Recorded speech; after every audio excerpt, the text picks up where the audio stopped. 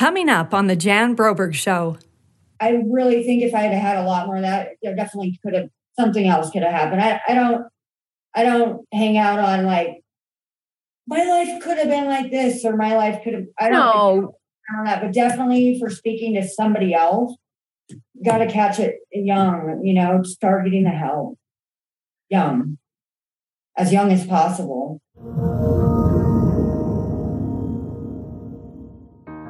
Hey, everybody. I want to talk to you a little bit more about our upcoming podcast. On the show, we are not afraid to talk about the difficult conversations around child abuse and what we can do to make a change and how we can heal so we aren't living a life based in the past from our trauma, but we are thriving in the present. We want everyone to thrive, so we invite real, everyday people to share their stories. We talk with special guests and experts who can give us insights, tips, and advice. We also release bonus content for our Patreon subscribers in the form of roundtables where we discuss a current topic in the news. We laugh a lot, but we also get into some really deep conversations. This show is not for children, and there may be language to which some are sensitive. You can also find our bleeped episodes on our website, thejambrobergshow.com. Wonderful. And here we are with the one and only Carrie. Hi, Carrie. Hi. I'm very happy to have you on the Jan Broberg Show today. And Carrie's really special. We met because she basically started telling me a little bit about herself and her story. And now we've become really good friends. And she's actually, when we talk about our stories, our survival stories, a lot of times, there's a dominant type of abuse that is present for the person that kind of, their story revolves around. But in Carrie's case, it really is, I don't know, it just breaks my heart, but it feels to me like, Carrie, you've had every kind of abuse. And because of that, it makes you uniquely an empath for others. And she's also so committed to the advocacy part of what we're doing at the Jan Broberg Foundation that she is going to be a key player, administrator in our online community. And I think because of your experiences and because they cover so many areas of abuse and survival and also the things that you're doing to try and give back and continue forward on your own healing journey, like me, you make the perfect friend for me and for the Jan Broberg Foundation as a whole. And I really am thrilled that you would open up and tell your story to our listeners today. And I just hope you know that there's a lot of warmth and empathy coming through this Zoom, modality. When we can't sit together in person, sometimes I wonder if you can feel, the love and the empathy that I feel for you, because, I know this is our new reality in our new world of Zoom and online, but sometimes I just feel like I want to put my arms around somebody, and you're that person today. I wish I could put my arms around you and hug you, Yeah, air hugs, I guess, is what we'll have to deal with today. So anyway, welcome to the Jan Broberg Show, and thank you so much for being vulnerable and for opening up and sharing your story with me. First, of course, through other methods and not here on the podcast, and now, once again, sharing it with the public. I think there is a certain amount of work that you have to have done, maybe to be ready for this kind of a public, or maybe you aren't ready and you don't know what it's going to do, how it might affect you when you open up this way. But have you ever shared your story really publicly before with anyone in particular that has really made a difference in your life? So, I've definitely shared bits and pieces of it a lot, primarily in not necessarily the best setting, but AA and NA meetings. And then over time, that got less and less. And, now with my healing, I don't need to mention it. I don't mention it to strangers, but I used to. Yeah. It's hardcore. It's hardcore. So kind of sad for some of the people that had to listen, but it helped me. And I really want to go thank, the people that was part of my process.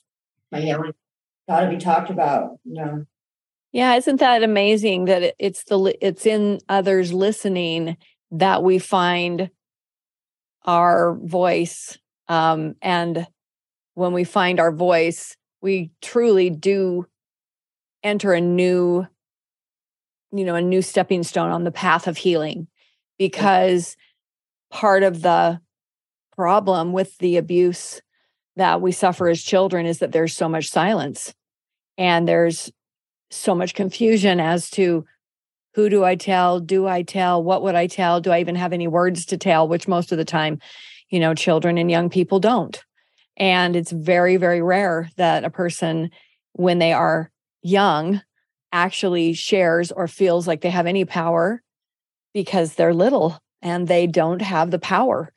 I really admire that you actually shared that process of being in an AA or an NA meeting and sharing in that kind of a group setting, because a lot of what our foundation and the online community is based on are those same kinds of principles of AA and NA, where you come together as a group already knowing pretty much everybody's story, because you're there with a shared experience that you are now in a room with people who are no strangers to what you're going through. And that's what I feel is really fantastic about being able to share on our podcast, where we tell, survivor stories, and people listening have also most likely suffered trauma, suffered some sort of abuse perhaps, or are suffering trauma through another method, whether it's a health crisis or it's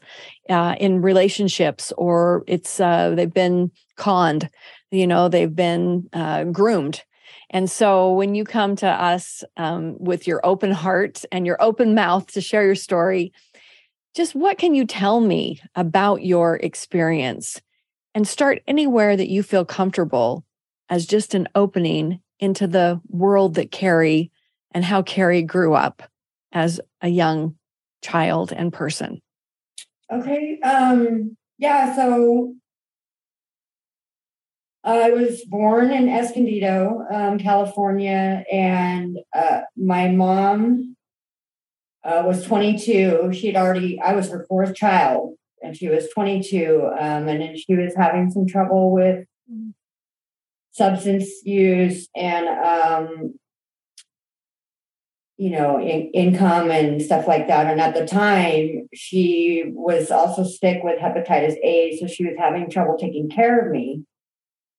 The neighbors next door, Ron and Deborah,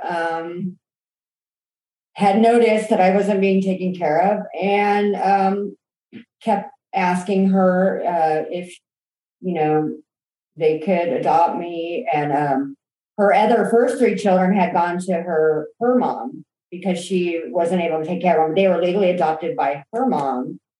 But at that time, I could not be adopted to her mom because her mom was also sick. So it's just a fluke. There's 6 kids total. I'm the only one that did not get raised with the rest of them. But anyway, my birth mom finally agreed to sign a 30-day, you can take care of her for 30 days. And they took me and they left the state to Arizona, and then further over to Chicago, Illinois. And there was a court battle. At first, they were supposed to bring me back to California. Somehow my new dad got some good lawyers or something, where she was going to have to go to Chicago to fight to get me. This is like no money. And so they ended up getting to legally adopt me. I'm actually in the process of ordering those papers so I can read them about that. And so that my name was Mary. when I was born, and as soon as the adoption was finalized, the new adoptive parents changed it to Carrie. So they changed my first name, middle name, last name, just and so I guess I was approximately 2.5 when it was finalized, when it was changed between 2.5 and 3, and they and so that's my earliest memories. And a little bit of abuse started. As I'll go ahead and throw in that psychological neglect, physical abuse, and sexual abuse are all part of my childhood story. So, so having experienced the neglect, and would you call with your birth mother, I mean, without really probably having the memories, because most of us don't remember those really early childhood infant experiences, but from what you know, how would you assess that, those first, months and years of your life? Would you say it was mostly emotional, or because there was a lot of neglect, you had a lot of physical abuse just if you didn't get fed?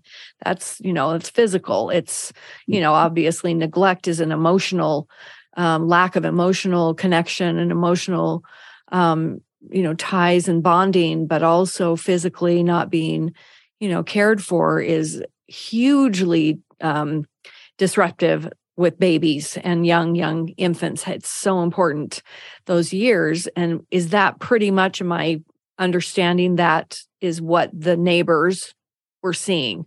I think probably. I'm definitely, I am in some contact with my birth mom, limited contact, but I'm in contact with her, and I definitely, man, if I was 22, I don't know. I mean, I'm definitely not, upset with her or anything, but I guess probably, I think the bigger thing would be to just be snatched by some basically strangers and taken, Okay. So that was traumatic, most likely for you, even if there was some, if birth mom, was having her own struggles and problems, and money and our financial situations are a huge problem for, women who want to take care of their children, but just absolutely physically, financially cannot sometimes. It's, you have young, where you just don't know where to start, so you have some empathy for your birth mom, which I think is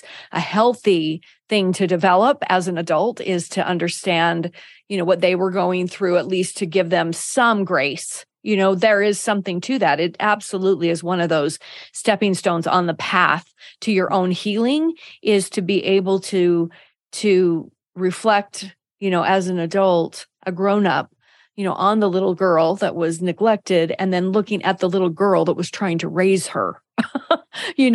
I think that you have it, when you can develop that kind of empathy, it allows you to let go of maybe some of the anger and things like that, to actually be able to maybe forgive, those shortcomings that were just situational because of age, because of financial,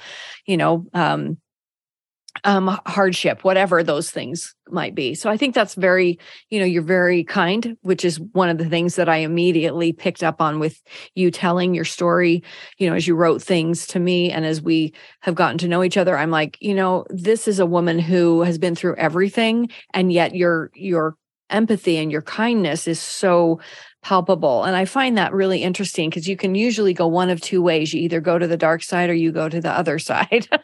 And hats off to you. So when you're snatched away from your biological birth mom, and basically you were abducted, you were kidnapped, you were taken, you were taken to a whole different state halfway across the, country. So at the time, I know it's hard to look back because you're only 2.5 years old. What have people told you about that time? How are you, responding? Do you know if there was, I had a little boy in a kindergarten class, a preschool class, and he was so traumatized because he came from a gang family. I know that now, but the markings were there, and I just didn't, because I was innocent and and I didn't know what that was, but now I do. And just being left in a classroom, he would hide under the table all the time. He would, have these huge rants. It was never easy for that little guy to be in any kind of a setting because he came from such an unsafe place. He just, everything was unsafe. Everything was scary, and he had to be in charge. So I just wonder, do you know what some of those things that were going on with you were, if you were asking other people or whatever? Because it sounds like you have a lot of either memory, or at least more of that story in those very young years, which is really unusual. A lot of people don't have any of that. I have actually, I have an extraordinary memory, except the repressed memories of the sexual abuse. It's kind of complicated how my mind operated for that.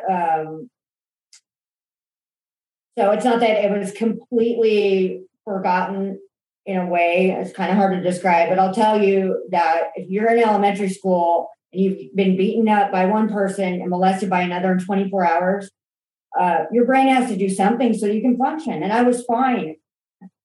I mean, I went to school. I daydreamed a lot. I would daydream for recess. I'd be looking out the window. I couldn't wait to play soccer. I never got in trouble except for giving away my lunch money once. All of elementary school, I liked school. I liked learning, and it was the safest place. I got made fun of a couple of times, but it was the safest place in my world. So were the people that took you, were they raising you throughout this time? And then one of them was physically beating you and the other one was sexually abusing you? So husband and wife team? Right. But yes. And I call them my mom and dad. They passed away last summer. So I call them, I refer to them as mom and dad, and then first mom, right. My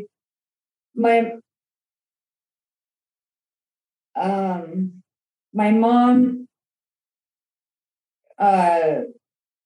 her dad did the same thing. I think she just picked somebody like that, not on purpose.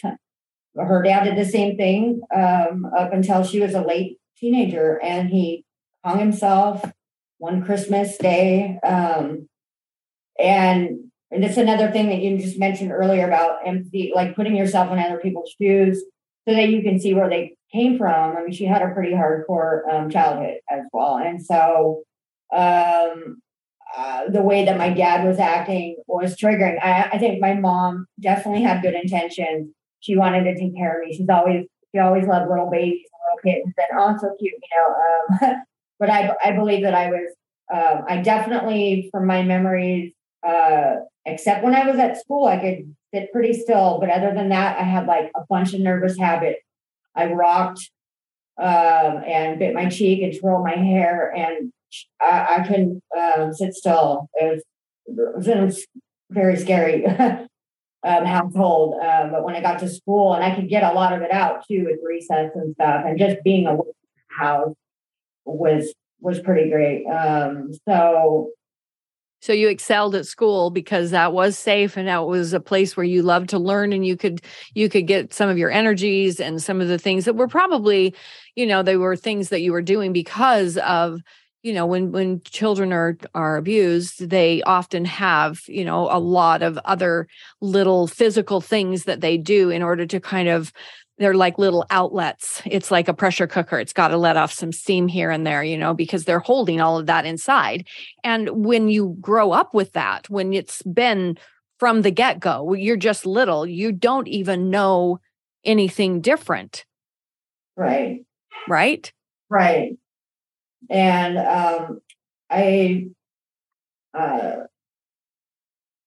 couldn't play otherwise until some neighbors moved in when I was about 7 or 8. I didn't get to go outside to play or really even come out of my room unless I was going to school. So that hence the getting it all out at school. I was an athlete from first grade all the way till like 7th grade, and then I kind of because I started in the music program in 4th grade.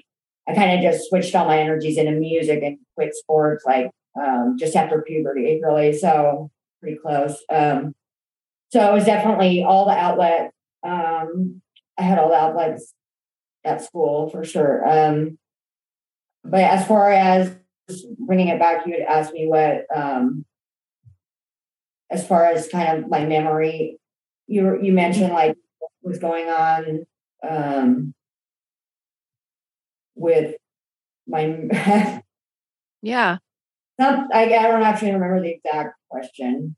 It was just like your memory of it's unusual to have really any memories. I believe in the repressed memory is that, I mean, obviously it's there, but the brain is doing such a good job for survival for the reasons that we know we're trying to survive, that, it puts the, places, little compartments of the brain are just putting things away so that we can function, like you said. But I just wondered what kind of your earliest memory of the abuse from either or both parents, and then how that translated into what was your experience of what was normal, and what brought you to the place of going, this isn't right, or this isn't normal as you got older. And yet you said it kind of went all the way through for many years. Right, until about puberty. I don't think it was all that coincidental that it kind of both things stopped around that time. My mom, my first memories of my mom, some little things, I guess. I believe it was Chicago. I can still see the living room. It was either Chicago or Oklahoma, because we moved to Oklahoma right after Chicago. Mm-hmm. I came to California when I was 5 and time to start school. So the first memories I have of her is some things like she would lit a match and then put it out on my finger to teach me not to play with matches, and did the same thing with a needle, a sewing needle, on a different day. It was like, to show me, they're dangerous. And the hitting and the beating and grabbing my hair and throwing me against the wall, things started in California. So starting when I was 5, as soon as we moved into the house that I was going to be living at for, quite a number of years of my life in Garden Grove, California. So it definitely started to escalate when we got back to California. And my mom was always home. My mom never worked, so my dad would just sneak in at night sometime. Yeah. While she was asleep. So did he talk when he was molesting or raping you? Did he say things? Not that I remember. I mean, literally the bedrooms at the house in California, the bedrooms were across, right? Like the doors are right here. So right across from each other. Oh yeah. I mean, you can hear someone yawn from anywhere in the house. I mean, a very small house. You can almost hear pin drops. So there was definitely a very minimal amount of noise. I actually would lay in my bed because of that, and then the carpet and stuff. You can't hear footsteps, but I started being able to feel wind, the air movement. If somebody walked by, I could feel that on my hair. Like that's how heightened my senses were being, to try to get me to be safe, so I know when someone was coming in, because you can't hear any footsteps at all. And so I would feel that little wind. I mean, I still technically can have very, very heightened senses, but and it was the best my brain could do, at least if I was not caught off guard asleep. So I developed insomnia pretty early on as well. I sleep a lot better now, but I had insomnia for quite the majority of my life. And I'm 49, so. Yeah. For a long, long time, even after all of that was over, you probably had a hard time sleeping. Most people, I would walk around my car. I would look in the back seat. I'd look under the car, just, looking for aliens that I knew were not real. Or, there's just a residual effect of how we protect ourselves or what still lingers. So when you, is there anything else like with, I've just been doing a little bit of research with, young children that are, sexually assaulted by a parent, figure, and he was your dad, and how they develop their relationships with that person, long term, or they cut them off completely, one or the other. Basically, they either come to some kind of understanding or some sort of confrontation. Was there anything like that you can tell us about that happened when you got a little bit older? At what point? I mean, you said around puberty that both things basically stopped, like the physical harm, the physical abuse from your mother, and then the sexual abuse from your father. Was there ever a confrontation? Did you just live with it, swallow it, and take it forward for a number of years? Or how did you come out on the other side? Never a confrontation. Never. With either of them, my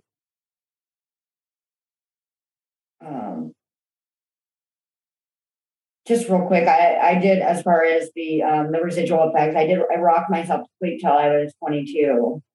Wow. So I don't do that anymore, but I would have to explain when I would get in a new relationship what was going to be happening at night.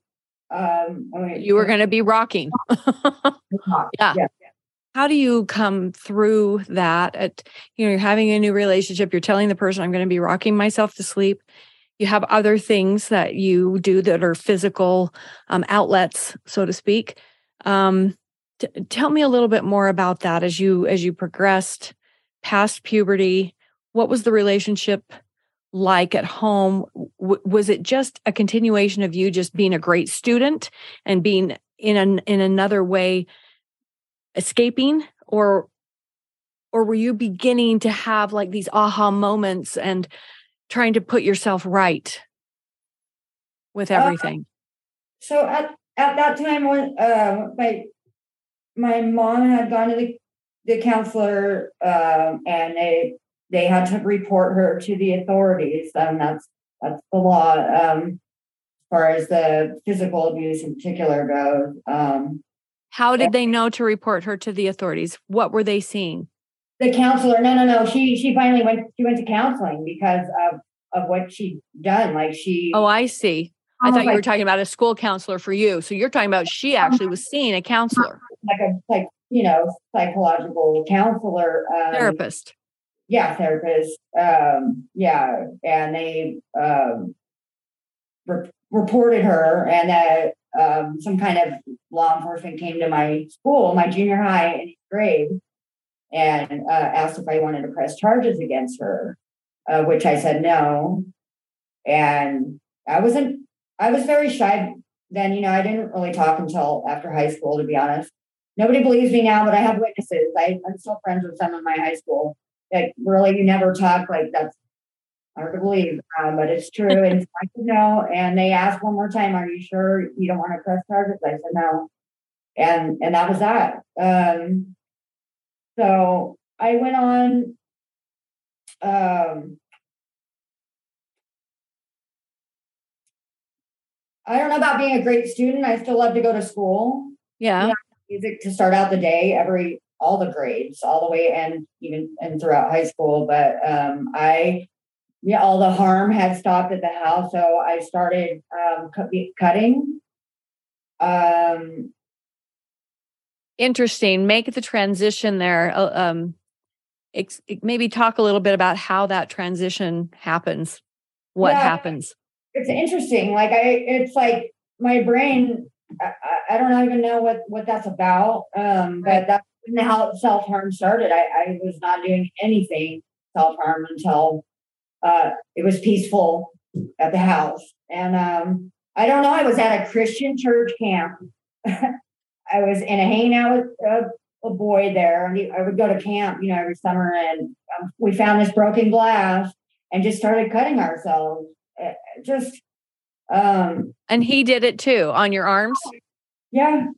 Yeah. And I have no idea. And that actually carried on for quite some years, being a cutter. It's been quite a number of years since I did. It kind of morphed into some other things. I didn't get into partying until after I graduated. Because I also had a baby. So I got pregnant when I was 17. And after when my dad kicked me out when I was 3 months pregnant, and I found a good spot, Salvation Army Ruth Memorial Center in downtown LA, which I looked it up and they just closed down a few years ago. But what an extraordinary program for teenagers. I love to hear that. Salvation Army, every time I see a can, if I got something, I want to put it in. I mean, I had my own room. I had the medications, the nursing. I was continuing schooling. I had a counselor. I mean, it was amazing. So through your pregnancy, all of this was happening that cared for you. So that one of my due dates was the day I graduated, but I didn't have him till 2 weeks later. So, but my graduation picture, you can only see my head, but I was just about to have him, and due to the lack of family support, I did give him up for adoption at birth. Yeah. And then I went into even more severe depression than I'd ever been in my life. And someone offered me some substances, and I said, sure. And it cured the depression, yeah. Because nothing mattered anymore at that point, and that's another, that's. Well, I think you should talk a little bit about that, because I think that it's I often have said when I go into, speak to a room, or a group, I've been in a lot of different rooms, and I've often said, before you got here, before you were, using, what happened before that? Oh, you were cutting. What happened before that? Oh, and then we get to it when the first break is this sexual abuse or often physical, mental, psychological abuse. But for sure, it always feels like that's like the big elephant in the room that then everything else kind of comes from. So I just love that you're at the place you are now to be able to talk about all of this and to tell us that story and that path, because now you're in a place where you're going to be one of our administrators for the online community, where there will be, everybody's coming at a different point in their healing journey.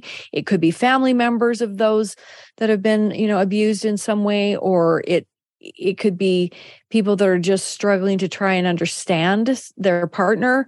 But if you had a chance to talk to someone, to talk to that, let's say it's that child, before it goes to the next step, to the cutting, and then to the drugs or to the alcohol or to whatever's next, whatever the addiction that is to self-medicate, basically.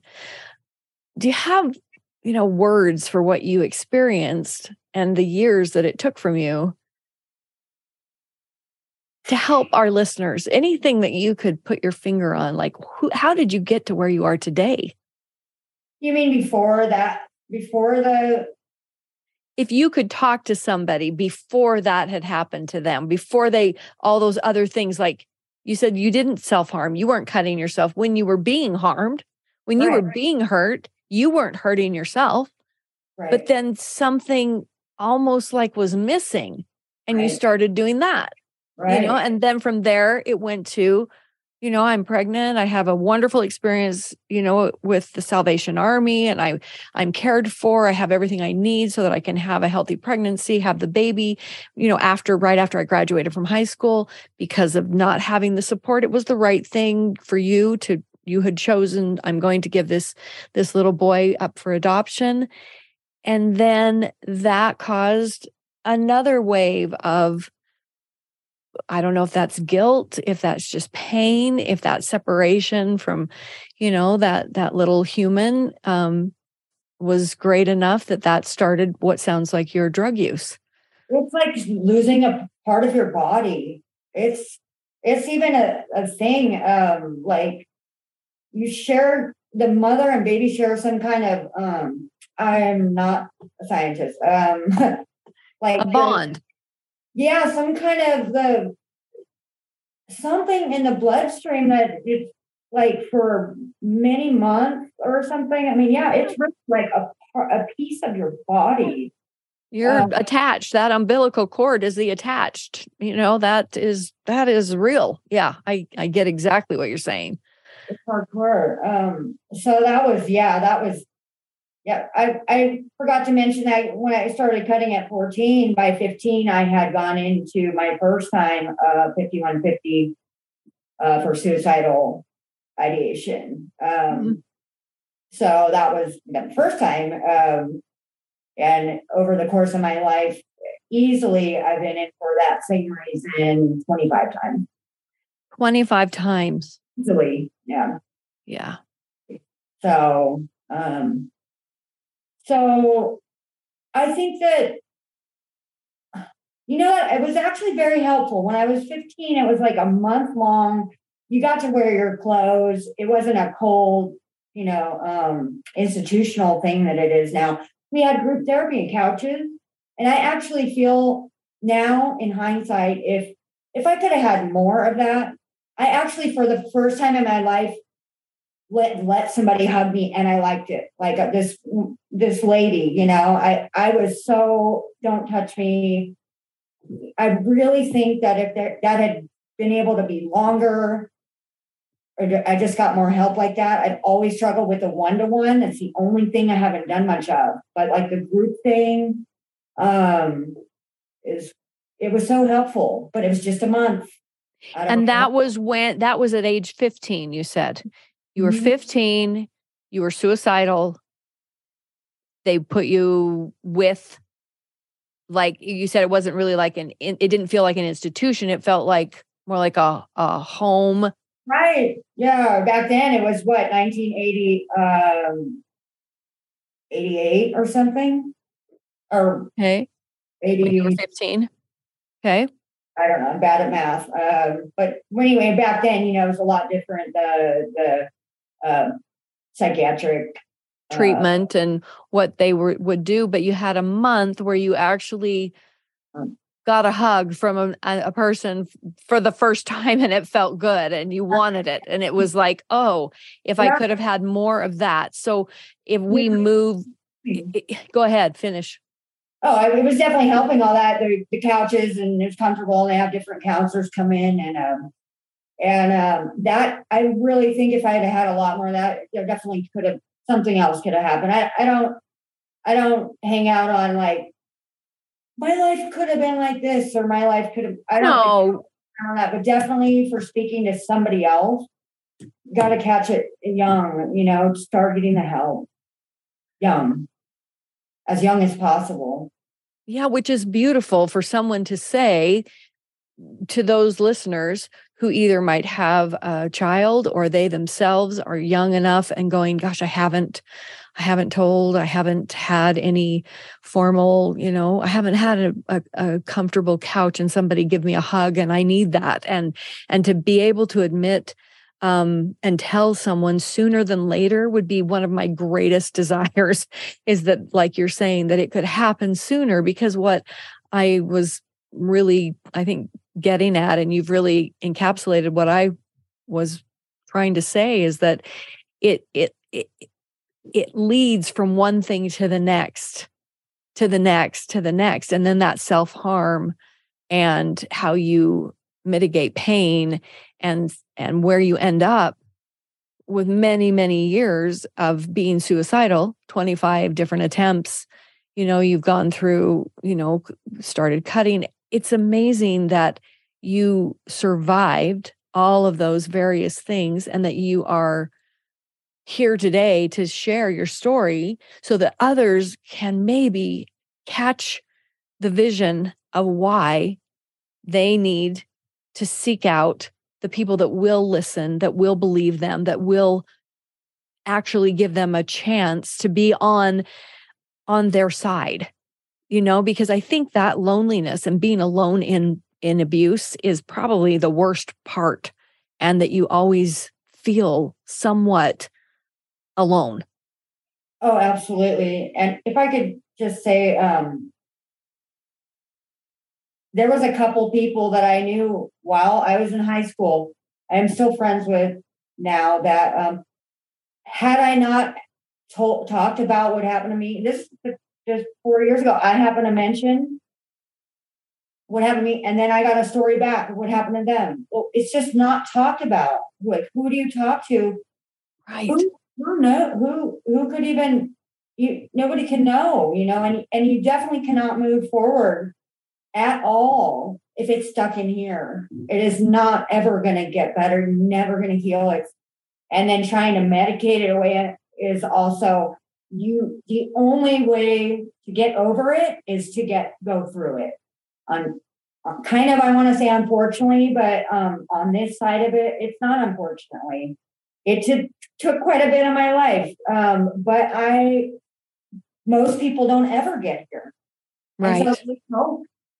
There's hope. I had no idea. Oh, I just have PTSD, and I just got to deal with it. Like, there's actually a lot of things. I don't get triggered by the things that I did after I fully forgave last year. Not everybody believes in forgiveness. It's part of my story. For me, the other person had no idea. It's for me. And because I needed that hate to be gone. I cannot live my life. And I spent all the years hating my mom. And then we got to like a neutral point. I forgave her, and I became neutral. And then I have this other hate going on. What a waste. Because if you're feeling that hate, you're damaging yourself. They do say in AA, it's like you're drinking the poison you want them to be drinking. Right. Poison. Like it's it's just imperative to not have it stay stuck in here. And really, to me, it's like here. It's my heart, my soul. It's when I feel love, and such as I do now, and empathy. It's here. Of course, it's in the mind too, but it's here where it heals. And then it's in the mind as well. So that's really beautiful, and it's great to give our listeners that really forthright advice. Like, I think we're so careful to, we don't want to offend anybody or something, but the reality is, if you cannot find a way to let go, because I definitely have had the same experience. And, for some people, for myself, I call that forgiveness as well, but you could call it letting go. You could call it moving forward. You can call it, making peace with something. If you don't get there at some point, I mean, maybe somebody wants to argue this point with me sometime on a podcast, but I feel just like you. How do you move forward? You're drinking the poison if you can't let go. If you're drinking that, blame and hate and all of that, it doesn't mean that the person who harmed you should not be held accountable. They should be held accountable. And, in your case, you were young. I don't even think that they do that anymore. Like, a police officer would not be asking a minor, do you want to press charges? The state does that. They want to know, would you cooperate if we were to press charges? Because that's who's going to do that, right? They're going to do that, and they build their case basically because they have somebody that says, well, yes, I will tell you what happened, and I'll tell them in court and all of those things. To put that on a young person is ridiculous. Right. Of course you were going to, not of course, there might be a few really super, developed and mature, 15-year-olds or 14-year-olds or whatever that might say, yes, I will help you with this case because I want to put my mother in jail. But for most, young people, even those young people who are being abused, the person who is also taking care of them is their mother. Right. I'm going to live there. How am I going to press charges? I mean, right. I mean, even to get the idea of what would I do if she were in jail? I mean, yes, she beats me and she burns matches on my fingers and sticks me with needles and teaches me these terrible things in this most, vile way. But on the other hand, there's food or whatever it is. You don't put that on a young person. And I don't think they do that very much anymore. Now, if you go to your, police officer at your school or to your school counselor or to someone and say, I want to tell someone what's happening to me at home, they will take your story and not put the burden on the young person. They will take the story and go, okay, here's what this person said. Right. Here's what this young person has told us. Now we investigate. Now we start to, turn the wheel to bring justice. But it's a scary thought for a young person to think, what if they did haul her off to jail? Even though I don't want this abuse, even though I don't like, I'd rather be at school than at home for sure. I can't be at school all the time. I have to have a place where I go to sleep, where I have a refrigerator. I mean, do you know what I'm saying? That was really, really interesting when you said that. I'm like, whoa. And I don't know what kind, I don't remember. I mean, I don't know what kind of, what agency they were with. Like, I have no idea. I don't recall them looking like police. I mean, they were all decked out with guns or something, they weren't like regular police. But I don't know. Some sort of an investigator or something from a social services or something like that came. Yeah. To your home. Yeah, I find that really interesting. And I do wonder if those are some of the things that we can look at in the online community when we get together with all the, thousands of other survivors who are at different points in their own healing journey, but who are also trying to advocate for change, in different ways between laws or reporting, how to make it easier for people to report something or for young people to report something. There might be something there that we could make some positive change in. How do you interview a young person that you showed up at the house or at the school for a reason? You showed up there because somebody notices something is wrong. Right. Something bad is going on. Right. But then how do you talk to that young person in a way that would allow them to move forward so that they can protect the child who can't protect themselves? And certainly with words and with scary language, like, do you want to press charges against the person that, is your mother? I just don't think that's the right approach. Do you? No, I don't know what is. Yeah, that would definitely be a great topic to explore. I don't know. Yeah, that wasn't it. Yeah, right. That wasn't it. I mean, I've been involved in a couple domestic violence cases as well in my adult years, and the state, it was the state versus the guy, right? Yeah, state of Arizona versus the guy. We had not, and that's in adult life. Yeah, I'm not too sure why they would have gone that method. Is kind of baffling. But well, and I think it's just inexperience because we know so much more than we did in the 80s about this kind of familial abuse, that most abuse is happening to children by someone they know, someone they love, someone that's in their home, in their neighborhood, their sports team. I mean, it's like, that's what it is. It's not a scary stranger, Right. I mean, you can, kind of shut your eyes to it because I think that's what is comfortable for most people. They don't want to believe that. They don't want to believe that it could be somebody in their congregation or in their school or their extended family, but that's almost always who it is.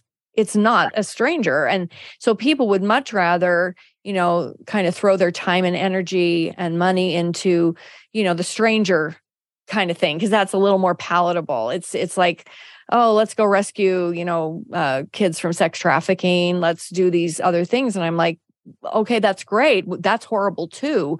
But the number of children and young people who are being basically sex trafficked in their own home, right, and in their own neighborhood and in their own congregation and in their own sports teams, and is hugely, massively more numbers than this horrible problem over here.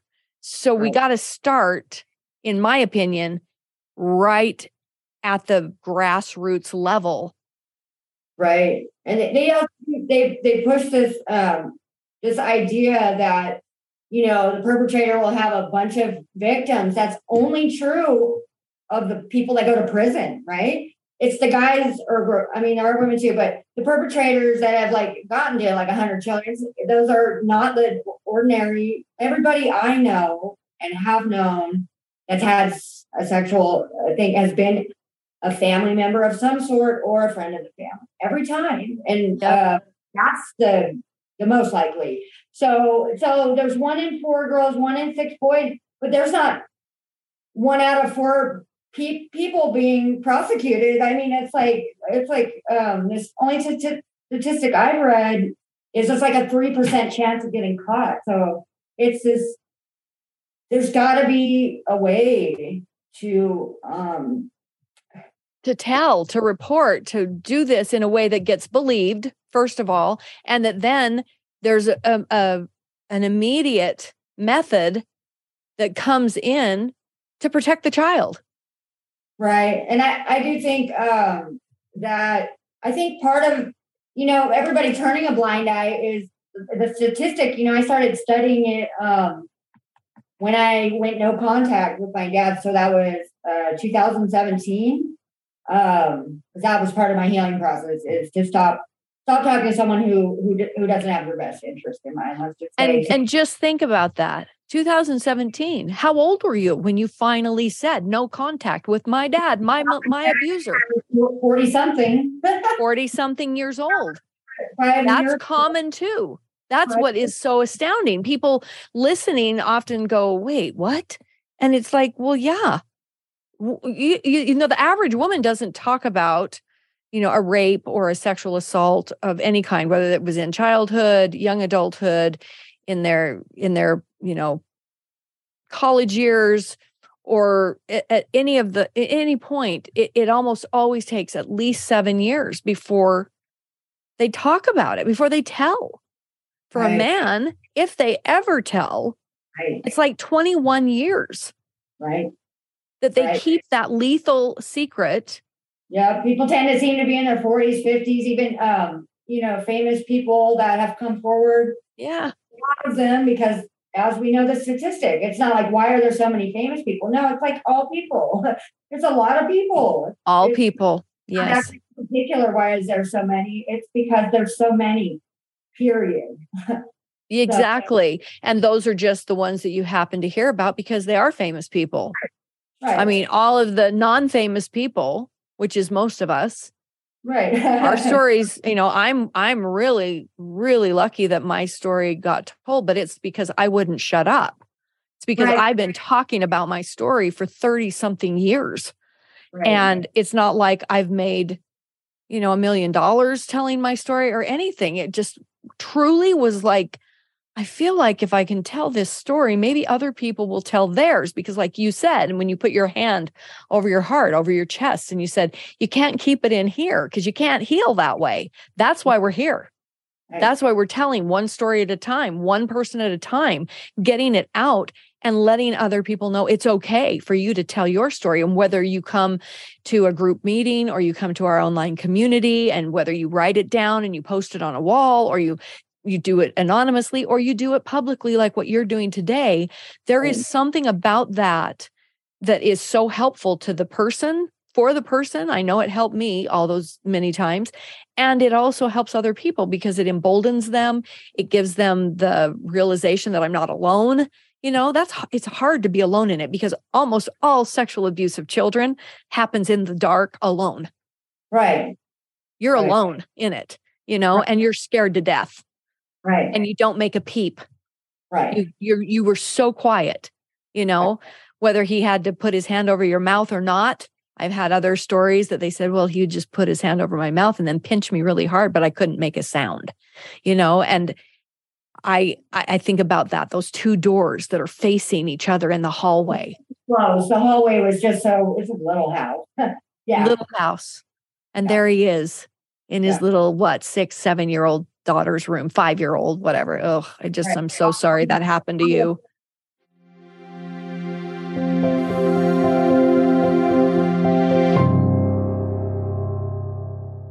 This episode is sponsored by BetterHelp Online Therapy.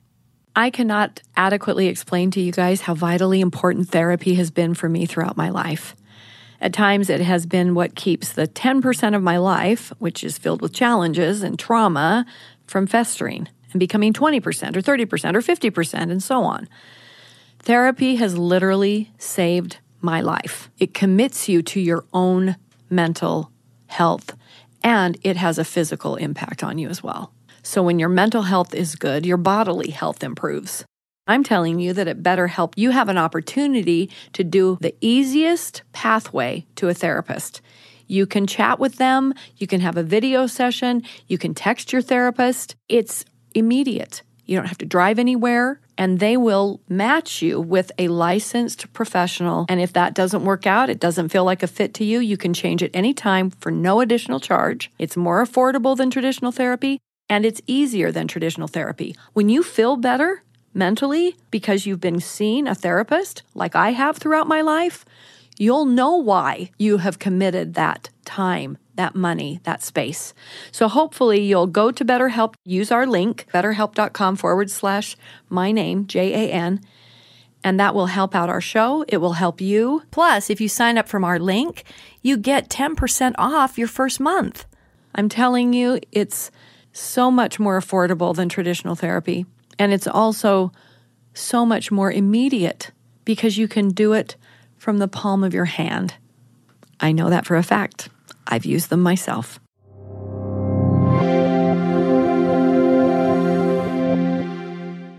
It's interesting, too, that another statistic that is truth, because you're living proof of it, is that the greatest predictor that you will be sexually assaulted is that you have already been sexually assaulted.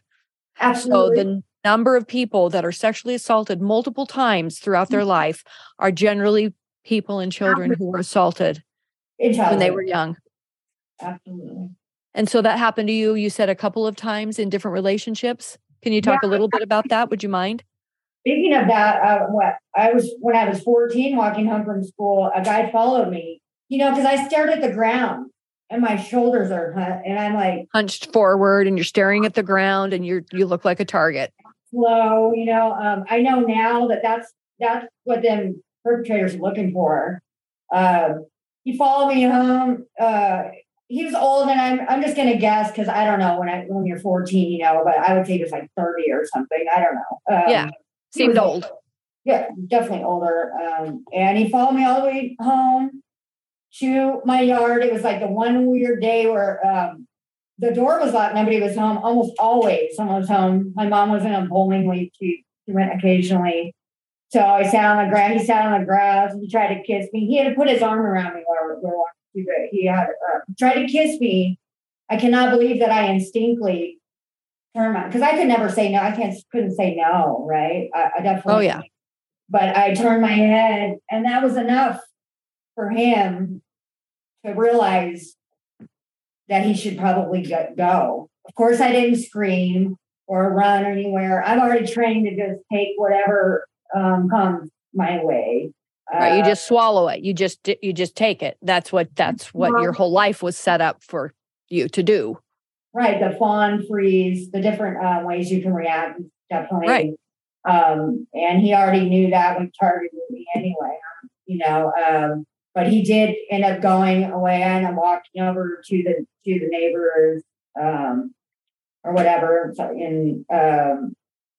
So you just get into those kind of situations. As far as the domestic violence stuff was in my older, I had relationships with, I had boyfriends and girlfriends over the course of time from, in the 20s and 30s. And And there was some violence in some of those, I thought like, oh, maybe if I date girls, it'll be safer, but whoa, some of them could be violent too. And I'm going to be attracting, violent people. Whatever. Yeah. That's the pattern. I guess it's pretty, normal. You attract, something similar to what's Yeah. Have you had any good advice on how you break that particular pattern? I know a lot of people struggle with that. I hear that a lot from people. Like, how do you make sure you don't attract the wrong people? And then how, when you are, you want to have a relationship, why is it that it always seems like that's who I'm attracted to? I'm attracted to that, not knowing that they're going to be violent or that they're going to be harmful or whatever. But right. do you have any good advice? I'm like, I don't know how that works, but it's like a sixth sense or something that just is like. The only thing that I figured out is to be single. So unfortunately, I don't have a lot of advice on that. Even since the healing and stuff, and I've liked a couple people, and I just realized, like, oh my God, it's like this permanent picker is broken. And that's I hope I meet somebody else with some good advice on that, because. Well, maybe in our online community, we'll have one of our groups will be, my picker's broken. Please help.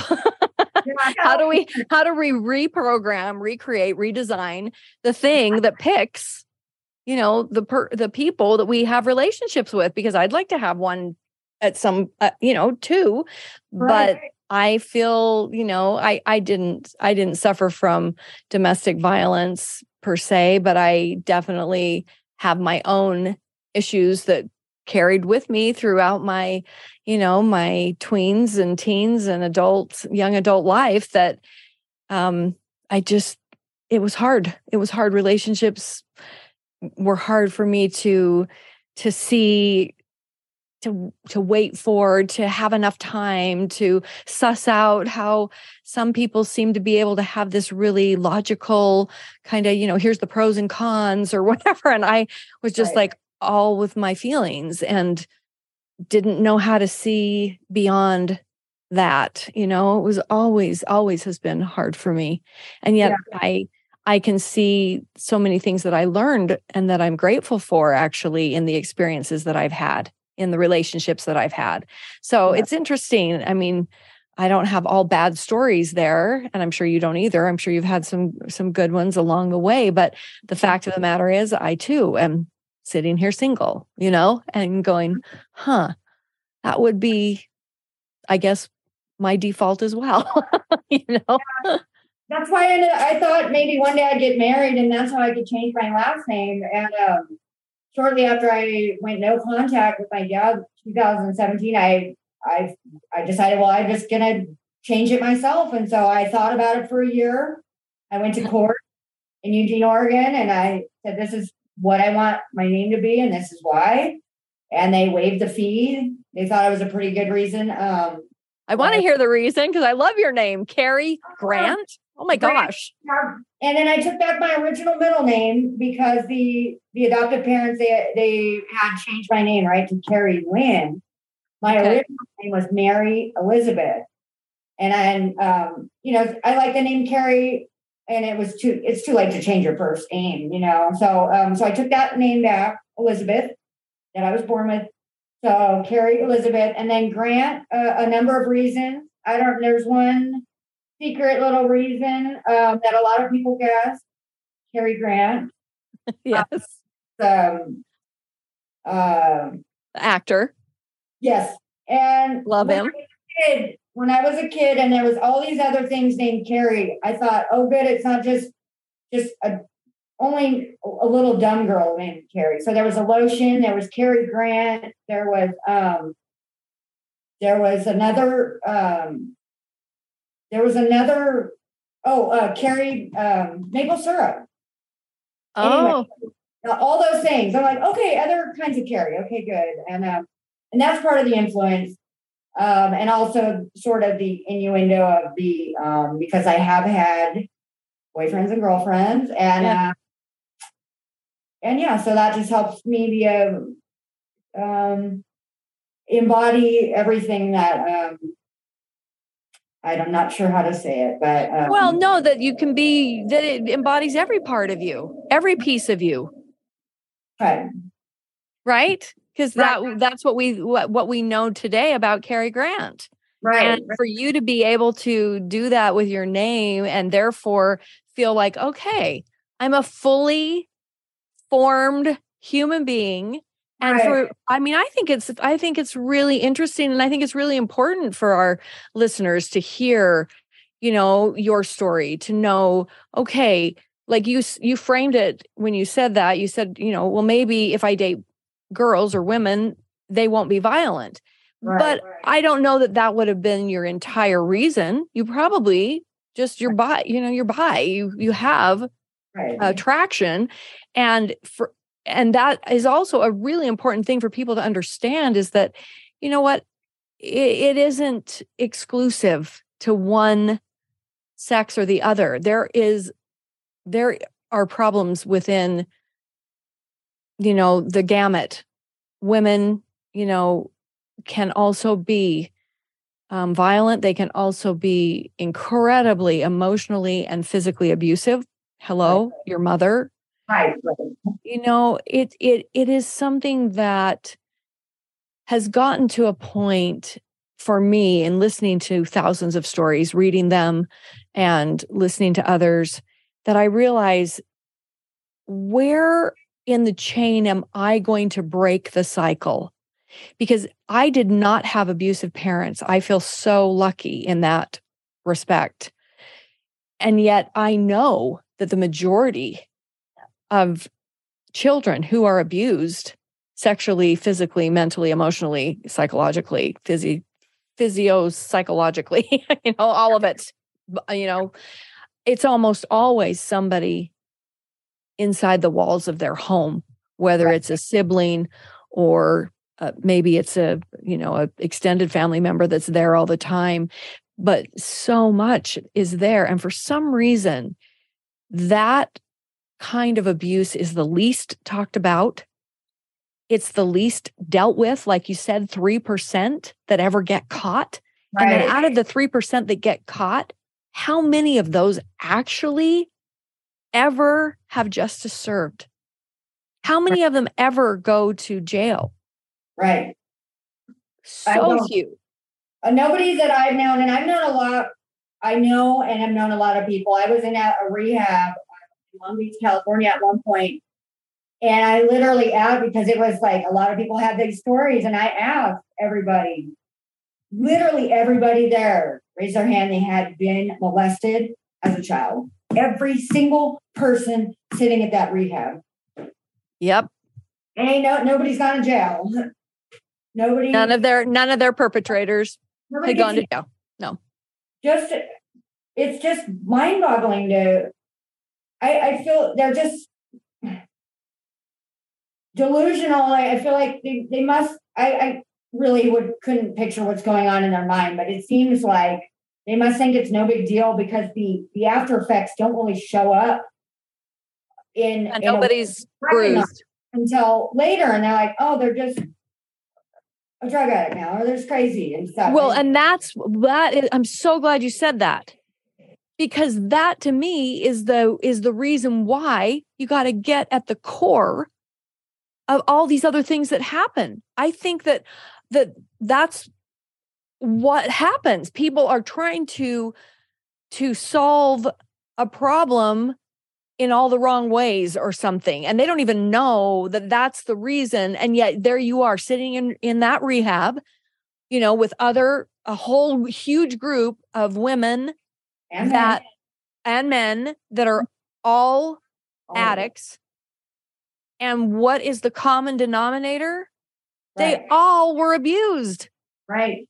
Absolutely. Why are we not throwing all of our resources into prevention? For sure, but the only way to prevent it is to help the people, the 100 million people in this country that are walking around who are mommies and daddies and adults, and they've been abused That's how many there are.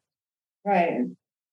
It's like a third of this country, a third of all the people that are, you've got to get at the core of helping those folks get on to, maybe they're on a healing path, but how do you really deal with trauma?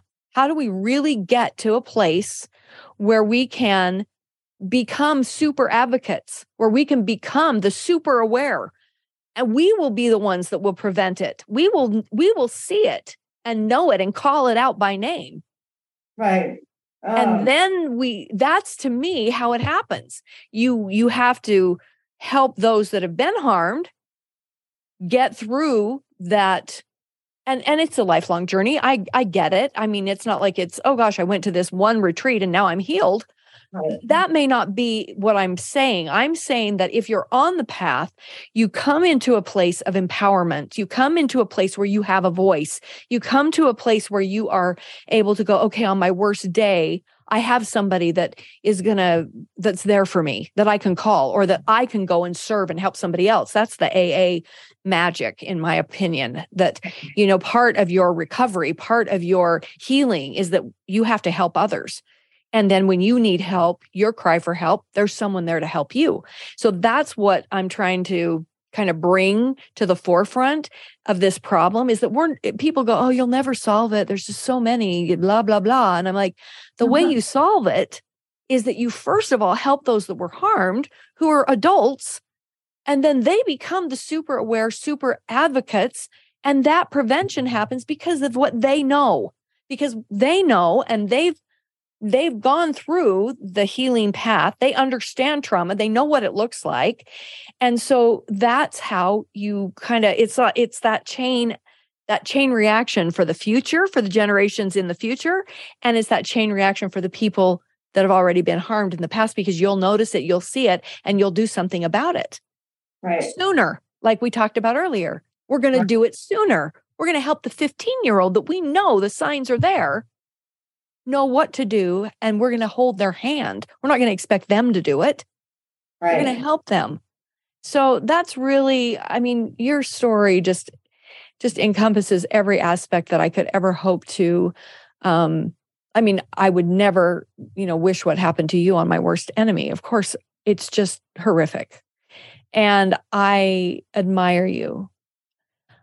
As we kind of wrap up the podcast, is there any one or two things, maybe a book you're reading or something that you are doing actively on a daily or a weekly basis that you feel like has made a big difference in your healing journey? Anything you could share with us? Yeah, which reminds me, I need to read your book. Sitting right there, that yellow book back there. Yeah. What I do, I just really, right now on the internet, I just continue to relate to people, with different posts and stuff, through Instagram, or, there's really not a lot. There was a heck of a lot during the healing, all the years. I was doing so many things, studying and doing every single thing I could, because unfortunately, or for lack of a better term, it's really got to be at the forefront of you have to deal with it to get through it. And so it's like, I can't just sit here and, so I did put my energy as many avenues with talking to people, studying, researching the statistics, and trying to understand why this is happening at all. What is with our species? There is no other species that this is happening. There's something wrong. I don't mean with our species particularly, but with something of the way the structure of society. Yeah, something is up that we abuse our own, that we abuse our littles. There is something really, truly, so startling about it when you really sit down and you go, okay, if I'm in a room with 10 people, 2.5 of these women in this room and 1.5 of these boys in this room, have been abused. And you really go, oh my gosh, that's 4 out of 10 people in this room. Right. That is a whole load of people. That is a huge amount of people. And so if you're in a room with 100 kids that are in a school, like in an assembly or something, and you look out and you see 100 kids, 40 of them are experiencing abuse. How is that possible? How does this human species, like you're saying, do this to their young? I don't get it either, but it's real. And so I love the idea that you said you studied a lot because you wanted to know the statistics, and you wanted to put I think when you put names and stuff to what happened to you, that actually helps you kind of study it from like you're a medical professional or something. It really does change it when you really start to put it at the forefront of like, I have to deal with this. And like you said, you got to go through it. Yeah, definitely. I did want to mention real quick that you had mentioned earlier about, how everybody turns a blind eye and stuff. And I think that possibly one of the main reasons is because a person would have to then admit that they don't have perfect judgment of other people. That would mean, the uncle did it. No, he's not like that. You would have to admit that your judgment is nobody's judgment of people is perfect, but we certainly do think it is, and I'm no exception. But I think that's part of it is that. Oh, I like that. I love that. And also one other thing about that is that if the person is not attracted to you, they're not going to be creepy around you. So for someone or a relative or something to be like, he's not like that. It's like, well, then he's not attracted to you. That's why he's not like that. That's why you haven't seen any evidence of that. Time and again, with anything you hear about a rape case and the mom, like, he wouldn't do that. I mean, that's actually the automatic normal reaction. And that is helping to perpetuate keeping a blind eye. Yeah. Opinion. And you know what? That's tied into ego, isn't it? It really truly is an ego thing. So there's something about pride and ego that I would know, I would see, and that people can't admit that, oh my gosh, the perpetrators are so smart and they look so nice and they treat, all these other kids love them because they weren't the target or whatever. Obviously, I know better. I know that can't be true. That guy wouldn't do that. That woman, that was, teacher of the year. That's impossible. Right. And we would have to admit that we do not have the best judgment of people and that we don't have all of the answers. And I think that is an ego issue. That is really interesting. And on the flip side of that is nobody wants to be worried all the time, right? Right. However, sure. It's bad to worry about if your child's getting molested or not. Right. But yet, if you think about it. Everyone, but why not? Yeah. Either open your eyes to it or you're going to close them. And you close them and then it's going to happen. And, right. And so I think that whole thing, and there's a cognitive dissonance involved. I don't know if you know. Anyway, I study a lot of psychology. And so the mind just goes with, nah, he wouldn't do that. It's the easy way out for your mind. However, in the meantime, a child's life is getting ruined day at a time. Yeah, definitely, unless they get help. And so I am very glad to have seen your series to re-spark. I mean, I jumped on my own bandwagon. Like I am the same. I want to figure out like there's got to be something, if nothing else, then at least to help survivors. But like, is there something that can be done? Why not try? Yes, why not try? Are ridiculous. What did you say? I missed the ridiculous. What did you say? Statistics. 1 in 4, 1 in 6. It's ridiculous. There's got to be something that can be done. Exactly. It is ridiculous. It's like, really? We're going to just be like, oh, there's nothing we can do? No, there is so much we can do. We can absolutely do so much. And even just telling our stories, that in and of itself can help thousands. I know your heart is in the same place as mine. We want to help hundreds of thousands. Right. We really want to see that one person who shares a story, that one person who becomes hyper aware, that one person who will stand up for a 12-year-old when the 12-year-old can't stand up for themselves, that one person can change hundreds of lives. Right. I mean, it can literally save hundreds of children from having to go through this abuse that turns into self-harm for years and years and years and years. If you would help a person right now on their healing path, you would join our community, give your 2 cents worth, tell your story, help us start advocacy groups so that we can change the way that these situations are dealt with. They're not dealt with, basically, is what we've really come to, is everybody in that rehab room had been abused. None of their perpetrators were incarcerated.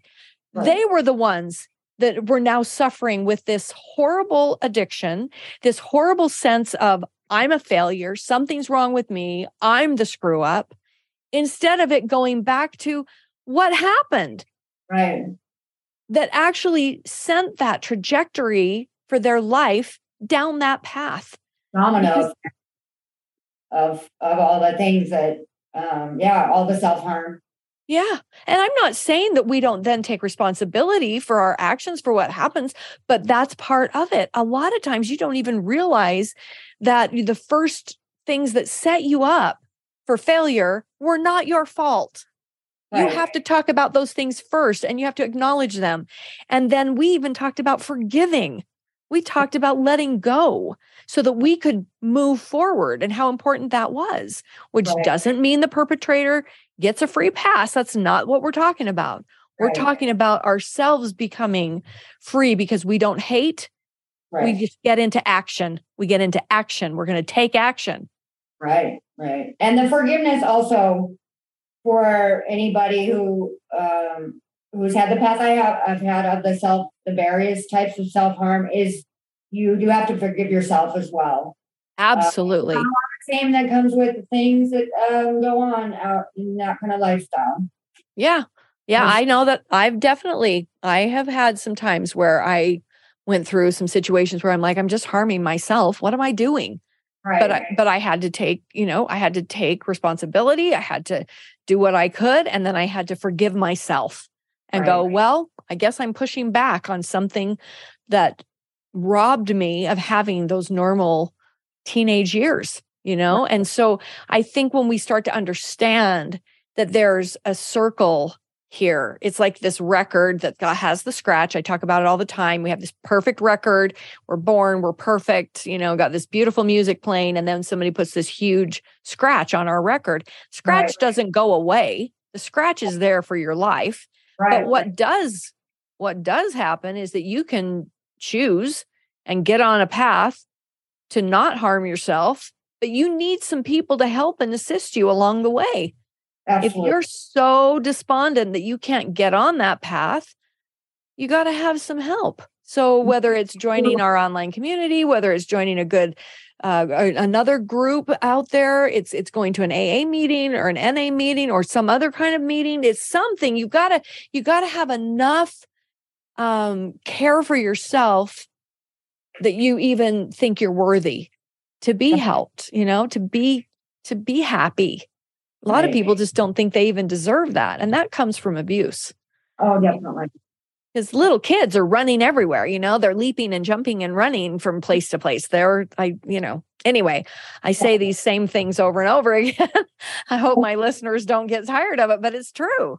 Yeah. So if you had been allowed to develop normally and naturally, you would have gone through junior high school years, and those are hard no matter what, but it would not be the same. I don't think the struggles would be the same as what happens if you have been through physical, mental, emotional, or sexual abuse.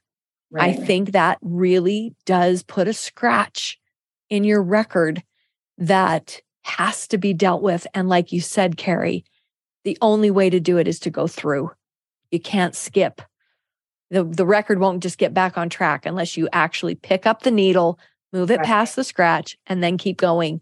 And then Yeah. it's going to get stuck again and you pick it up and you move it past the scratch and you keep going. And you got to get really good at doing that. Yeah. And I admire you for having come as far as you have. Thank you so much for being on the podcast. And I really appreciate just the insights that you bring and the wealth of experience that you've had and the place that you're at now in your life. And we're very excited to have you as one of our moderators, administrators, and help many other survivors and their orbits, find healing and find health and find happiness. Looking forward to Thrivivors. What was that? Thrivivors community. Yes. Thrivivors community. Here we come. And I know we keep promising we're going to open the community. There's just been a lot more things to finalize in order to open it and make sure that it's a safe space and that we have all of our I's dotted and our T's crossed, because we really do want it to be one of those lifelong places that you will be. Kind of like going to a meeting, you kind of say, I'm going to that meeting and I'm going to do it, probably forever in order to stay in this space of I'm worth it. I can help, I can heal, and I can serve somebody else on this path. And I can help myself stay in a place where I'm not causing myself harm. So that's what we want. We want happy people. We know that's a big leap for some people when they're really, really sad or distressed and they're going through the worst of it. We just love you. We want you to know that. And so thank you for listening. Thank you, Carrie Grant, for being on our show. Any parting words? What's the rest of your evening look like? Me? Yeah. Time for bed. No. Time for bed. Good. Take care of yourself. Get some good sleep now that you don't have insomnia every night. Yeah, definitely. Sleep, there's a little struggle with it, but it's definitely not. I do not claim insomnia for sure. Like which is nice. That's good. Being nice to yourself is one of the most important things that we have to do. We have to take care of our own little inner little person. And that is sometimes where the adult person comes in and goes, you know what? I just need to be a little nicer to that little person that went through a whole lot. Yeah, definitely. No. I think I'm more than one little person, as I have mentioned. Not on here, but definitely dissociative identity disorder, which I forgot to mention. At 14, when my mom went to that therapist, she was also diagnosed at that moment with multiple personality disorder. So your mother had multiple personality disorder. Oh my goodness! So do you know, because you have this? Not my birth mom. You're the mom that raised you. That's why I'm going to ask this question. So do you think that you developed this because, it wasn't, genetic, because this was the woman that adopted you? Right. Well, with all the abuse plus, there's no way that I couldn't have it anyway, but can you explain it just a little bit more? We're just going to take another couple minutes because I think it's fascinating. And one of the things that I wasn't sure if you wanted to talk about, so I didn't bring it up. But now that you've brought it up, can you talk about it just for our listeners to understand? It was normal to me, but she had a lot of different wigs and a lot of different colored bandanas. And, I don't remember like what they meant, I don't know, but she definitely changed it up a lot. And then sometimes she would, be a kind of like a baby and sucking her thumb. And then just a number of, I don't know how many personalities, to be honest. And that got a lot better too. After the abuse, they put her on medication. And ultimately, that last few years that I had talked to her, she was pretty much just medicated. So she was just one, person, powerful person. I would know she just pretty much steady. Yeah, she was on a lot of her pain issues and whatnot. She was, besides some antipsychotic, she was also on some opioid, and benzodiazepine. She was on a lot of stuff. But she didn't seem loaded, barely ever. I mean, she needed really all that medication, I guess. She needed the medications in order to just kind of be in a normal one personality persona. And so as a young, you know, as a young child, and certainly as a tween, I can't imagine not knowing which personality was going to be there. Not that you were like, you hadn't diagnosed her or anything like that. You're just a kid. You're just trying to maneuver your way through life and not get, you know, harmed that day, right? I don't want to get, you know, burned or pricked or beaten or whatever. So you're just trying to maneuver. But looking back, could you see the different personalities that she manifested? Do you have your own ideas of where that came from? I mean, I don't, other than her. I mean, of course, her childhood, you know, as far as her dad being the perpetrator for all those years, like to where she up with him. That was the level. And he hung himself. And anytime that she mentioned him over the years, you know, she mentioned him very fondly. I mean, she loved him, and that. But I'm sure that certainly influenced her to have those splits. And I don't really know all of her childhood beyond what he did. I'm not really sure if there was other abuse. It wasn't mentioned. Wow. She never mentioned it. You know, any physical abuse. I think maybe he was violent, but I don't think that she actually experienced physical abuse. But like I said, I don't know exactly for sure. All you know is that for sure she experienced sexual abuse from her father for many, many, many years, and then had multiple personality disorder. Yes. As you were able to finally, as an adult, probably is when you were able to say those words and to see it and go, oh my gosh, that, again, it doesn't excuse. I mean, we all have to take responsibility for our actions if we've harmed another person.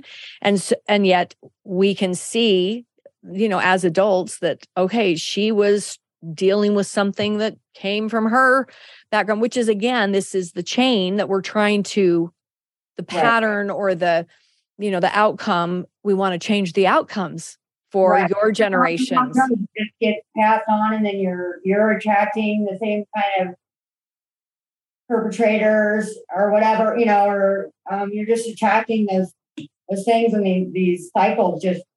Well, the only way I've broken it is because I'm single and I never married, and also, you know, I mean, I certainly, if I had a kid now, which isn't really possible, but certainly that wouldn't get passed on. But who knows? Had I had a situation where I could keep that baby, even though I loved it so much. Who knows? I always wondered, I might have ended up being like my mom. Maybe he would have been really annoying starting at age 2.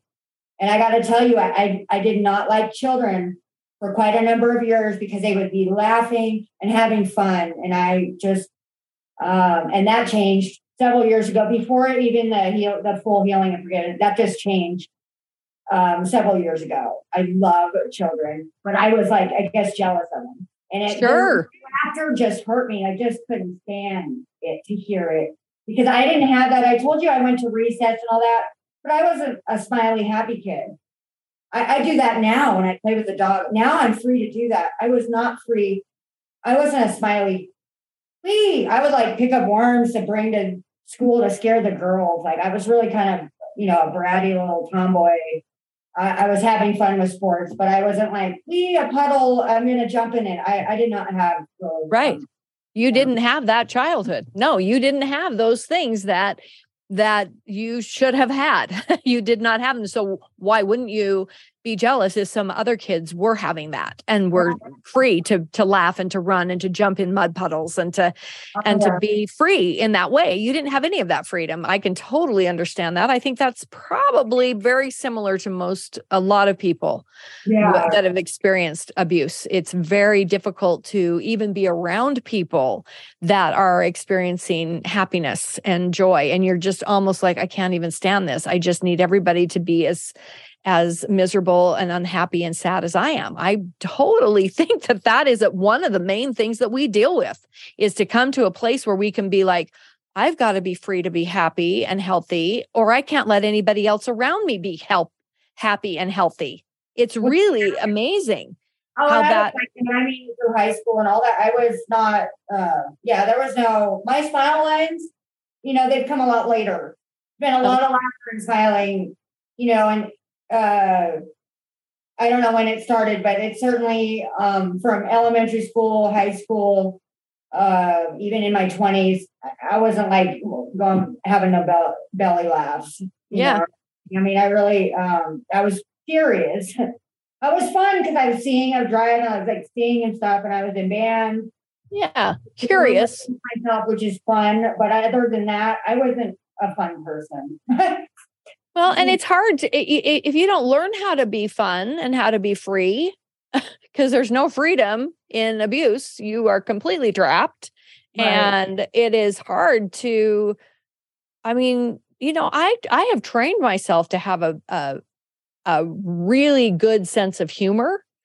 And I've trained myself to not be so serious about myself, but it took something. It wasn't like it was free. I had to work at that because I was so, A-type personality, like accomplishment machine. That was Jan Broberg, accomplish. I have to do this. I have to be straight A student.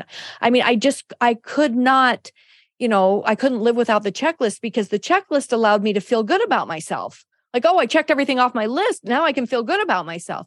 I didn't know how to just feel good. I didn't know how, I didn't have there were lots of freedom things that I realized in probably my later 20s and 30s, like, whoa, I've got to learn how to have joy, how to be happy just by being, like, I don't have to be, the star of the show or the prettiest person in the room or date the most handsome guy to be happy or to have joy.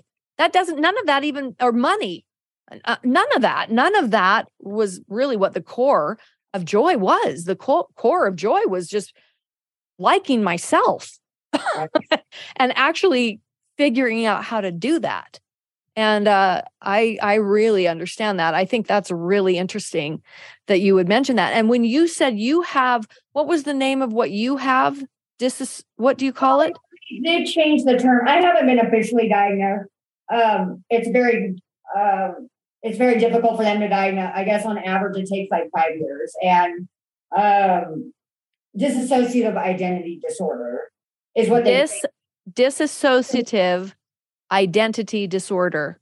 Can you educate us a little bit, even if you're self-diagnosed? I just like to know what the term means. I have my own idea of what I think it means. Right. Well, I mean, it's the same principle as multiple personality. It's just that I don't know why they changed the name, to be honest. But that's just, like I said, with the things happening to me in elementary school and how I could just go be normal. If you could try to imagine an adult and those things happen to them on a day and they're just going to go be able to act normal at work, like that's the magic of dissociative. I mean, I'm grateful for that. That caused me a lot of problems in my life later on, right? That was kind of before I was aware of what your brain was doing to protect you. Right. Yes. And so you could be a different personality and person at school. Absolutely. Yeah. I mean, you would think like, okay, someone got beat and, raped or whatever in 24 hours ago, and they're just going to just hang out and function normally like that. You wouldn't expect a person be able to do that, that's some hardcore stuff. And so that's that, like I said, it is a great, it's a great function for those purposes. Right. So I didn't notice, and I didn't have any real awareness until the repressed memory started surfacing. And 2 weeks later, I went into the mental hospital. I wasn't suicidal, but I was staying in my car on purpose. I was staying in my car for 2 weeks, and one of my personalities got me in there, right? So I was just like, I just wanted a little be indoors, have a shower and stuff. That's what I thought. As soon as I got in there and said I was suicidal, about 20 minutes later, I actually was suicidal. Wow. That's how strange it is. I didn't feel suicidal at all. I thought like it was part of my brain doing me a favor to get me in there, before the other part took over, which was the personality that was suicidal. Me into getting into the and so while I was in there, every day I presented myself differently to the psychiatrist. And I know after about a week, I was in there 11 days. After about a week, I noticed, I called a friend that I've had for some time, and I said, "Oh my God, I think I have multiple personality disorder or whatever." And she's like, "Whoa, what a breakthrough." She's done me a long time. And because it's like everybody was trying to I was really wanted out of there also after a few days. So and it's not acting. And so that's kind of the controversy is like, oh, they're just acting, which is, just seems ridiculous to me. I only have my own experience. Like, I don't know how even that makes sense or what the use of it would be for, but I can't, I don't know. Maybe somebody does fake it. I don't know. But no, I think that this is generally speaking, it like you basically said, even as an adult, the part of you or the personality of you that was trying to take care of you, get you out of the car where you've been living for 2 weeks, get a shower, get you into a safe place, because then the other personality was going to present itself and say, I'm suicidal. I think that makes total sense. Like, you have these various, I always describe just the way that we cope with trauma as compartments. You have a compartment that you put certain things in, and then you can shut the compartment door, lock it away, and really try hard not to deal with it. And that is a legitimate coping mechanism that everybody has those. Right. I just remembered, speaking on this topic, is that I just read, and I'm so glad, finally there was an organization called the False Memory Syndrome. I don't know if you ever heard that. It was started by a man who was accused by his daughter of molesting her. Him and his wife started the False Memory Foundation, which has been very damaging over the years to victims. That was dismantled, shut down like 2 years ago. It's not a thing. It's not, because it's already not a thing. That was never a medical term, false memory syndrome, but it just it had a life. Very damaging. It is very normal for the mind to tuck the huge trauma away. To tuck it away is absolutely, completely, 100% normal, and much more likely than any other scenario. Yes. And so that's exactly. Why wouldn't that's what your brain's job is to survive. So if something is happening that you literally could die from, and you put it someplace else, of course, repressed memory is a real thing. And to me, I'm so glad to hear that organization or that man that started that false memory, whatever, is now no longer. He certainly was truly telling the truth, right? Yeah. And her daughter, his dad, started this whole foundation on false memory syndrome. Just terrible, but in order to protect himself, because he really was molesting his kid. It worked. It worked. Yeah, he protected himself. How many years was that out? How many years was that foundation going? Oh my God. I think that I don't remember, to be honest. I believe that started in the late 80s. A long time, and now it's been dismantled. Yeah, it was around for a while, quite a while. Yeah, I remember people talking about false memories or something like, well, they've said that was just a false memory, that I somehow made it up. And I'm like, you didn't make that up. That is not made up. People don't make up things like that. I'm sorry. You don't see that. You don't see it on TV. Like, Right. how do you make up something like that? You don't ever see that what happened to me. You don't see it anywhere. How are you going to just make it up? You're not going to see it in a book. You're not going to see it on the TV or a movie. Right. Part of their deal was, they're getting influenced by their therapist. So, the therapist is leading them. I never went to the therapist. So, I mean, none of that stuff applied to me anyway, as far as making it up. Also, I had no motive. I didn't try to press charges. I didn't, it's a ridiculous argument to suggest that it didn't happen. Yeah. It's ridiculous. The argument is ridiculous about it. So. Yeah. And I think that's another thing that I really hope people will resonate with in our community online, is the fact that we believe you. We do not blame you, and we do not disbelieve you or only believe a part of what you have to say. We believe you. And I think that is one of the most important things for the healing path. You have to be able to speak freely and be believed. Right. And the thing is, I mean, I've had a few people that I definitely have had some male friends who have been falsely accused of sexual harassment or things like that. I have definitely had people in my life that have experienced that. And it makes me so angry, because I'm like, when somebody falsely accuses someone, it just makes all the rest of it so much harder for people to listen and believe and not blame. It just makes me so mad. So, I can't stand that when that happens, right? Because it does happen. There are times, but when somebody says, well, it can go both ways. People can make up this stuff. And I'm like, yeah, but do you know how often that actually happens? One in what? 10,000, 100,000? I mean, I'm serious. It can't hardly happen. It's definitely rare. Of course, yeah. There's liars everywhere that'll lie about everything. So there's definitely, but it's very rare.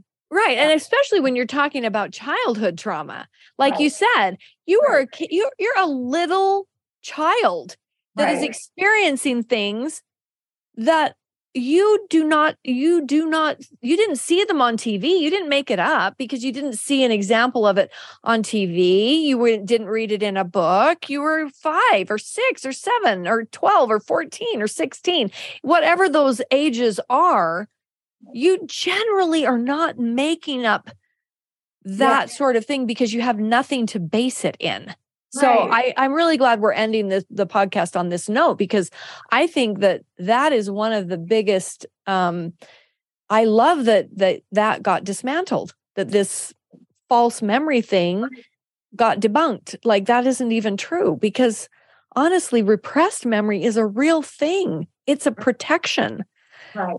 And then for whatever an associative memory, brings up an actual memory, that's how it works. Things, one thing opens the door to something else. And then all of a sudden you do remember something, and you don't know when or how or why that happens, but it does. And I'm really glad that you brought that up. And thank you for talking to us a little bit more about, the multiple personality disorder, or what is called dissociative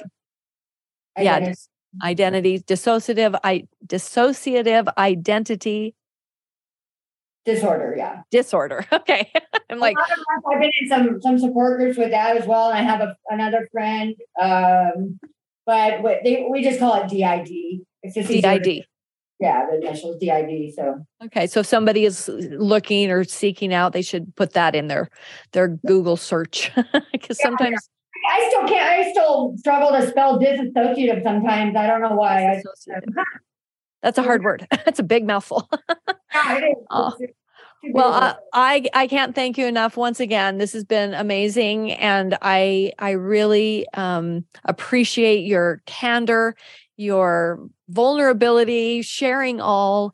And I really hope that as we open our online community later this month, that people will get to experience you and you them, and that we can open that safe space for people to share. Thank you so much, Carrie. You're just a wonderful person and human being, and just have been absolutely marvelous to have on the show today. Thank you. Thank you. Okay. Thank you so much.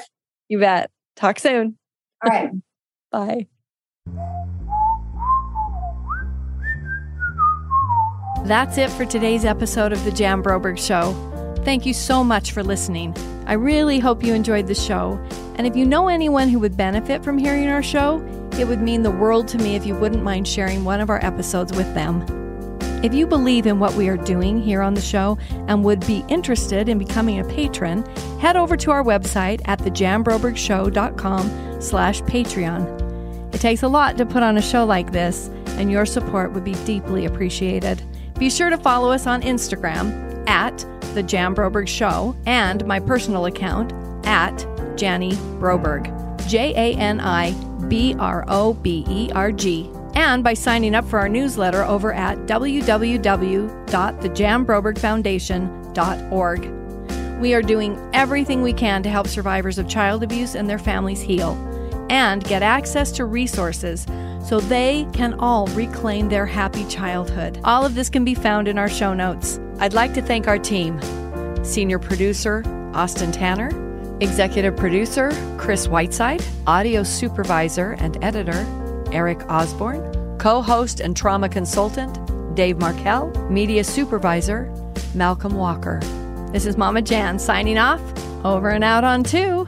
Bye-bye.